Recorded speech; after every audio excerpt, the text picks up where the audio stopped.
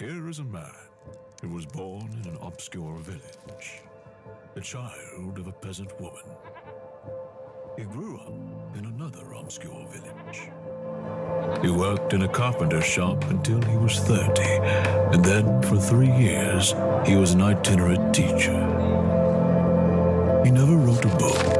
He never held an office. He never owned a home. He never had a family. He never went to college. He never traveled, except in his infancy, more than 200 miles from the place where he was born. He never did one of the things that usually accompanies greatness. He had no credentials but himself. While he was still a young man, the tide of popular opinion turned against him. His friends ran away. One of them denied him. He was turned over to his enemy. He went through a mockery of a trial. He was nailed upon a cross between 2 thieves. His executioners gambled for the only piece of property he had on earth, his seamless robe. When he was dead, he was taken down from the cross and laid in a borrowed grave through the courtesy of a friend. 20 wide centuries have come and gone, and today he is the centerpiece of the human race. All the navies that ever were built, all the parliaments that ever sat, and all the kings that ever reigned, put together, have not affected the life of man upon this earth as powerfully as has this one solitary life.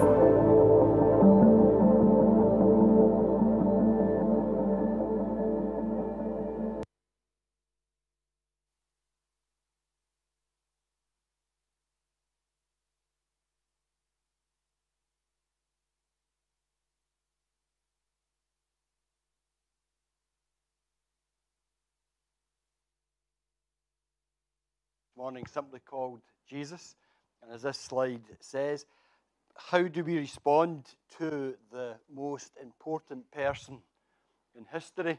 As that video is showing, just some of the influence and the effect that the person of Jesus has had on our world, regardless of whether you are a believer or not. And just a simple example is today we are meeting on the 3rd of April 2022. It's not because the world is only 2022 years old. We divide the whole of history into what happened before Jesus was born and what has happened since Jesus is born. That's just one example of the influence that Jesus has had on the world. As I said, today I'm going to start this series by looking at listening to Jesus. Jane, can I have the next slide? And next week, Palm Sunday, I'm also going to be looking at rejoicing in Jesus. And then on Good Friday, Mark is going to be preaching on gazing at Jesus. And then Easter Sunday, he is going to be preaching on living like Jesus. And then our series concludes on the 24th with Jason is going to be looking at the theme of walking with Jesus. So this year, our focus as we come up to Easter is looking at Jesus, understanding who Jesus is, and understanding the impact that Jesus can and should have on our lives in a very personal and individual way. So let's start this morning with this theme of listening to Jesus. And I want us to start with reading part of Luke's Gospel. All of the passages in this series are based on Luke's Gospel. This morning our reading is Luke chapter 18. I'm going to read verses 18 to 30. It'll be up on the screen, but I'll give you a wee second if you want to have your Bibles open so that you can follow it. So Luke chapter 18, verses 18 to 30. So a ruler came to Jesus and asked him, "Good teacher, what must I do to inherit eternal life?" "Why do you call me good?" Jesus asked him. "No one is good except God alone. You know the commandments. Do not commit adultery. Do not murder. Do not steal. Do not bear false witness. Honor your father and your mother." "I've kept all of these from my youth," he said. When Jesus heard this, he told him, "You still lack one thing. Sell all you have and distribute it to the poor, and you'll have treasure in heaven. Then come and follow me." After he heard this, he became extremely sad because he was very rich. Jesus said, "How hard it is for those who have wealth to enter the kingdom of God. For it's easier for a camel to go through the eye of a needle than for a rich person to enter the kingdom of God." Those who heard this asked, "Then who can be saved?" He replied, "What is impossible with man is possible with God." Then Peter said, "Look, we have left what we had and followed you." So he said to them, I tell you, there is no one who has left a house, wife, or brothers, or sisters, parents, or children, because of the kingdom of God, who will not receive many times more at this time and eternal life in the age to come." Amen. Wonder if you have ever been in that embarrassing situation where somebody's talking to you and then they stop and you realize they've just asked you a question and you've not been listening. So you think, well, what do? Do you try and bluff your way out of it and say, maybe, and hope you've given the right answer? Or do you put your hand up and confess, sorry, I wasn't listening, do you mind repeating the question? Or maybe you've been in the opposite end of that. Maybe you've been the one speaking to somebody and you suddenly realize the lights are on but nobody's at home and they're not listening to you. Lorraine's sitting there thinking, this sounds more like a description of our marriage rather than an introduction to a sermon. In this passage this morning, this sermon is called Listening to Jesus, because in this passage, people are either just not actually listening to Jesus when he speaks, or they don't understand what Jesus is saying when he speaks. Who tries to put a camel through the eye of a needle? Or they understand what he's saying, but they don't like what they hear. So this morning, think of this sermon as a deal. If you're prepared to listen to what Jesus is saying, I'll try and do my best to make you understand what Jesus is saying. I'm not going to tell you what to do. I'm not going to tell you what to think. But if we really listen to Jesus and we really understand what Jesus is saying, how you choose to respond is between you and the Holy Spirit. So, this morning, 3 times in this passage, Jesus gives massive hints about who he really is to those that are prepared to listen. But so often, we are so focused on the rich young ruler in this passage and the things that he says and does that we actually miss the importance of what Jesus is saying to this person. So, let's start at the beginning. Let's go with the first hint that Jesus gives about who he really is. And that first hint is contained in the response that Jesus gives to the greeting that the rich young ruler gives. So, we're told in verse 18 that the rich young ruler comes up and he says, "Good teacher, what must I do to inherit eternal life?" And Jesus says, "Why do you call me good? Only God. No one is good except God alone." Do you see the hint? Many times, Jesus didn't bother hinting. Lorraine has also learned in our marriage that hints don't work with me. They just go, right? You've got to tell me. plain and outright. And sometimes Jesus was exactly the same. He didn't bother with hints. He just put it right out there about who he was. So earlier on in this gospel, in Luke chapter 5, Jesus spoke to a man and he said, "Your sins are forgiven," which absolutely outraged some of the people who were standing there. And their response was, "Who is this Jesus? No mere man can forgive sins, only God alone." And the problem was, they were effectively looking down a telescope the wrong way. Because the line of logic should have been, only God alone can forgive sins. Therefore, Jesus is no mere man. Who is this Jesus? Elsewhere, in another gospel, we're told that not only did Jesus upset and anger people, it says that he infuriated them so much that they wanted to kill him. And what had he done? It says that he was calling God his own Father, making himself equal to God. These people knew the implication of Jesus calling God Father, because no upright, devout Jew would ever call God Father. And just as a wee aside, what's the first thing that Jesus taught us to pray? Our Father who is in heaven. C.S. Lewis, in his book Mere Christianity, points out the problem with calling someone who claims to be God good. I've often joked I want to preach a sermon called "Was Jesus a Poached Egg?" And this passage gives you the reason why. Okay?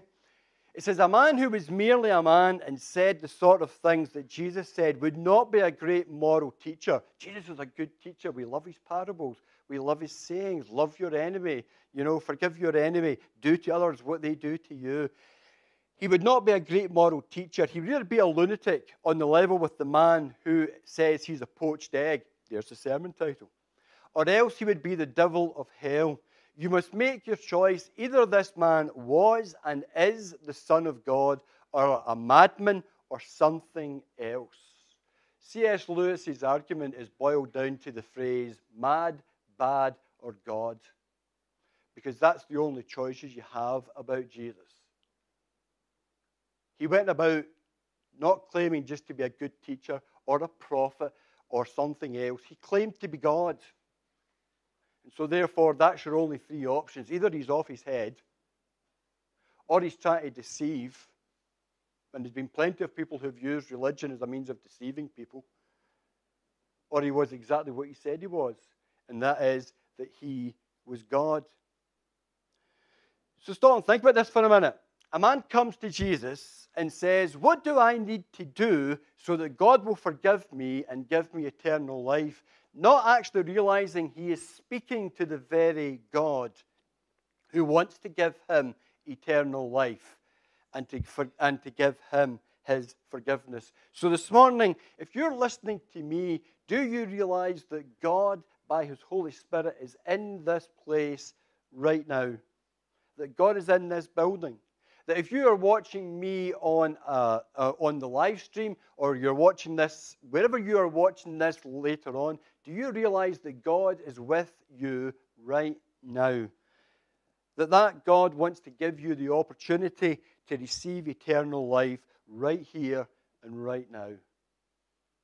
So are you listening to Jesus this morning as he speaks to us right here and right now? The second hint comes in response to this question about what must I do to inherit eternal life. So Jesus tells them to keep the 10 Commandments. Do not commit adultery. Do not murder. Do not steal. Do not bear false witness. Honor your father and your mother.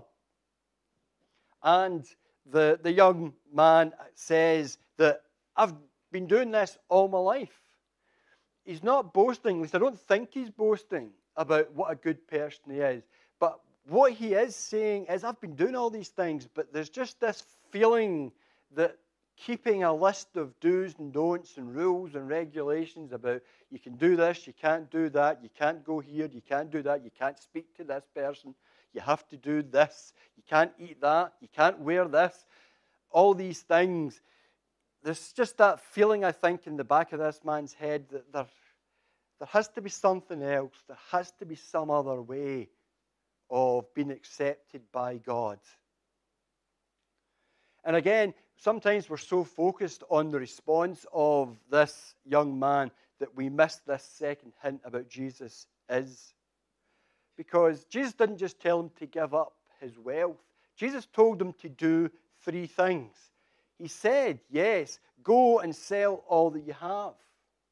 Then he told him to give all that he had away to the poor. But here's the third one. Then he says, come and follow me. So here's Jesus saying, no, you're right. It's not enough to keep all the Old Testament rules and regulations. You've got to follow me. Jesus is saying, I'm more important than all these rules and regulations. And a lot of people are just like the rich young ruler today. It might not be money. Many of you are maybe in the same situation I am, where God is taking care of that and you can't say you've got too much money. But how often do you hear people saying, I try to be a good person? That's just the same thing as saying, I've got a list of do's and don'ts that I live by. So I try to be a good neighbour. I don't kick my dog. I pay my taxes. I don't hit my wife.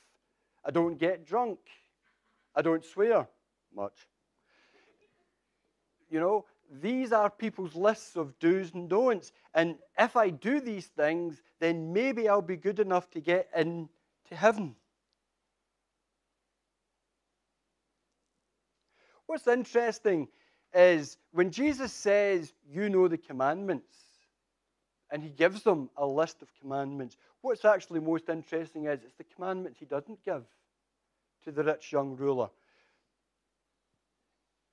What he misses out is the first of the 10 commandments, which says, it'll be up on the screen, you shall have no other gods before me. The first and the greatest of the commandments, Jesus said. And it's just like that as well.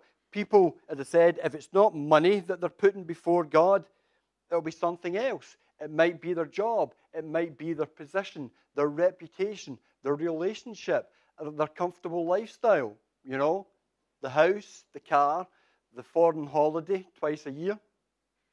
And not all of these things are bad in and of themselves. The problem is that when I came to Destin, there was a fantastic phrase which Mark used, and Mark described an idol as a good thing that becomes a God thing.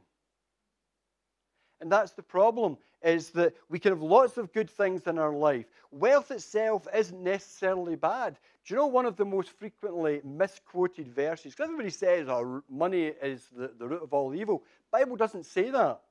The Bible says the love of money is the root of all evil. And yes, there are plenty of people from biblical times to today who have felt that God was telling them to give up wealth and power and position. But there have been plenty of Christians for whom they have taken the wealth and the power and the possessions that they have and they've used them for the kingdom. But we can have other things in our lives that we make our God, or we make ourselves God. I had a wonderful description of someone once who said he was a self-made man who worshipped his creator. Think about that for a second. The problem is the things that we make our God, or we make ourselves as God. What are the things that we actually, the first commandment that almost every human being on earth ever breaks is the first commandment, that you shall have no other God before me. And we find something else or someone else that we make God instead of God himself. In verses 29 and 30, Jesus said that no one has left a house or wife or brothers or sisters, parents or children because of the kingdom of God, who will not receive many times more at this time and eternal life in the age to come. We spend so much time focusing on what we might need to give up in this brief life that we miss the opportunity to receive eternal life. And Jesus is saying to people, stop thinking about what you might need to give up in order to put me first. Instead, think about all you will gain when you put me first. So, are you listening to Jesus this morning? That he is God and that he demands rightfully that we should give him the first place and the priority in our lives. So the third hint. As the rich young ruler goes away disappointed, Jesus makes a point about how hard it is for a rich person to be saved. And that's why he says that it is easier for a camel to go through the eye of a needle than for a rich person to enter the kingdom of God. So that I stay on track this morning, I'm not going to explain to you where did Jesus get this idea about trying to shove camels through needles. Embroidery in the Bible. Interesting concept. You can ask me about it over tea and coffee. It's a great story. But for just now, I'm just going to leave you pondering that this morning as you have this picture of a camel and a needle and the RSPCA chasing you for cruelty to animals, okay? But Jesus' response is that the people then quite rightly say, well, who can be saved? And Jesus' response is that what is impossible with man is possible with God. You can't buy eternal life. This guy had plenty of money. If anybody could buy eternal life, he could. But the problem with that is, if you could buy eternal life, then only the rich could be saved. What about all the poor? You can't earn eternal life, which was the other problem this young man had. Because if you could, how do you know you've done enough good things? And can you stop once you've done enough and go back to being bad and selfish?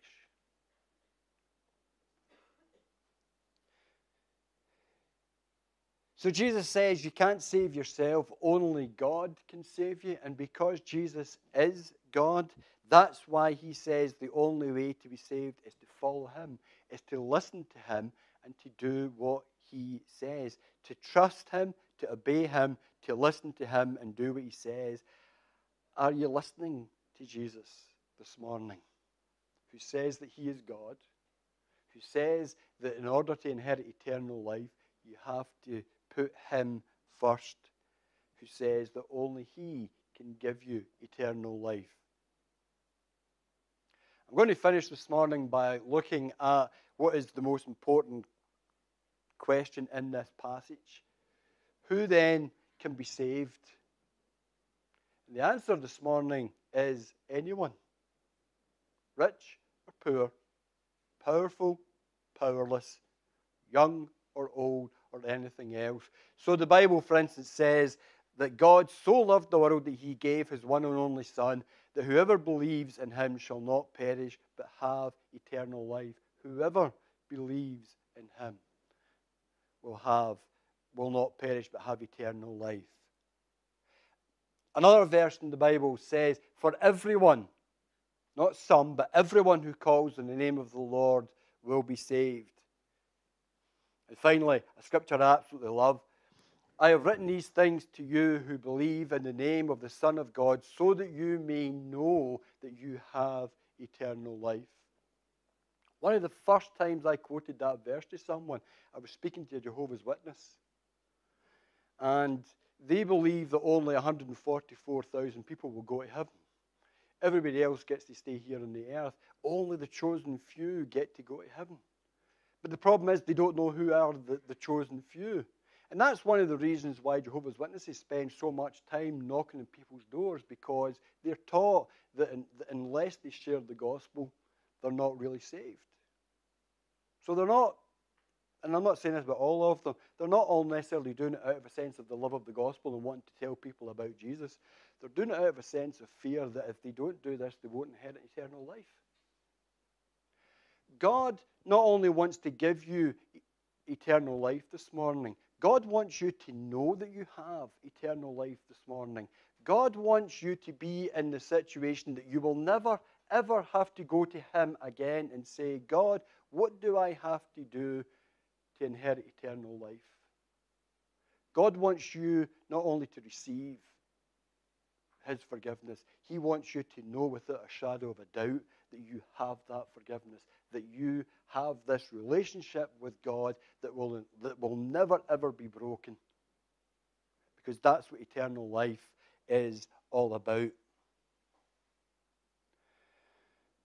God wants you to know that you can come to God, who is Jesus, and follow him, and he will do for you what you can't do for yourself. This is the grace that Mark spoke about last week. These two sermons are joined together and follow on from one another. God gives us what we don't deserve. TJ mentioned that this morning about the fact that the reality is we still sin. And yet God treats us as if we'd never sinned. We can't earn forgiveness. We can't buy forgiveness. We can't even pay God back for the forgiveness that he gives us. God offers his forgiveness. God offers us his eternal life freely as a gift to us at no cost to us, but at enormous cost to God himself. Grace is an amazing thing, but it's not a cheap thing. So this morning, have you been listening to Jesus? Have I made it plain to you this morning who Jesus is? He doesn't compromise. And he says, therefore, that the only way to be saved is to follow him, is to listen to him and do what he says, to put him first in our lives. So how are you going to respond this morning? Maybe that means that we, and I do mean we, need to look at our own lives and ask, well, and again, as Mark mentioned it in his prayer, where are the areas in our life where we haven't put Jesus first? And ask God to help us to let those things go. He's not necessarily asking us to give up all that we have and give it to other people. But there may be habits, there may be attitudes that we need to look at and ask that God would change and transform us and make us more like Jesus. Maybe this morning you need to start by asking Jesus to come into your life and to receive that forgiveness and to begin that relationship and that walk this morning. And if you want to do that, then you can speak to Mark, you can speak to TJ, you can speak to myself, you can speak to anybody in here this morning that you feel comfortable to. But don't be like the rich young ruler and just walk away and be untouched and unchanged.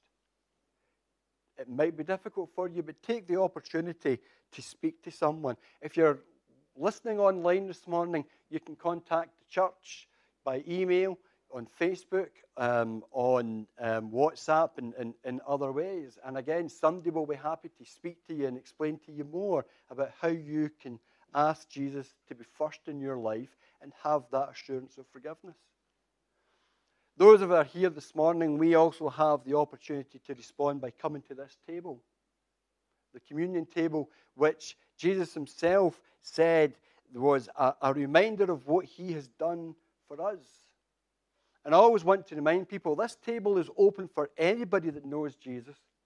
It's not just something special for church members of Denniston Baptist. It's for anybody who has put Jesus first in their life.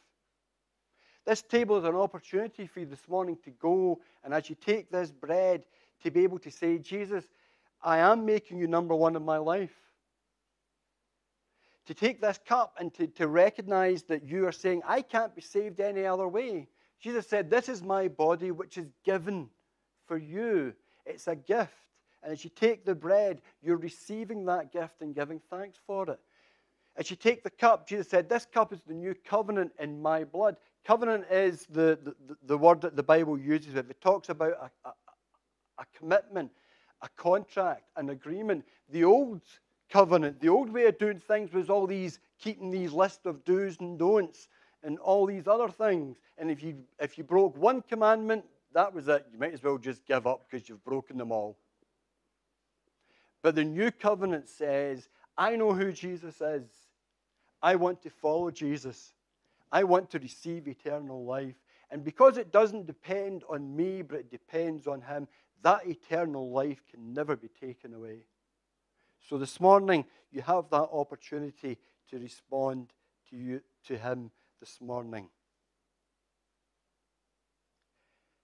Have I done my job this morning and made you understand who Jesus is? Have you been listening this morning to who Jesus is? Let's pray.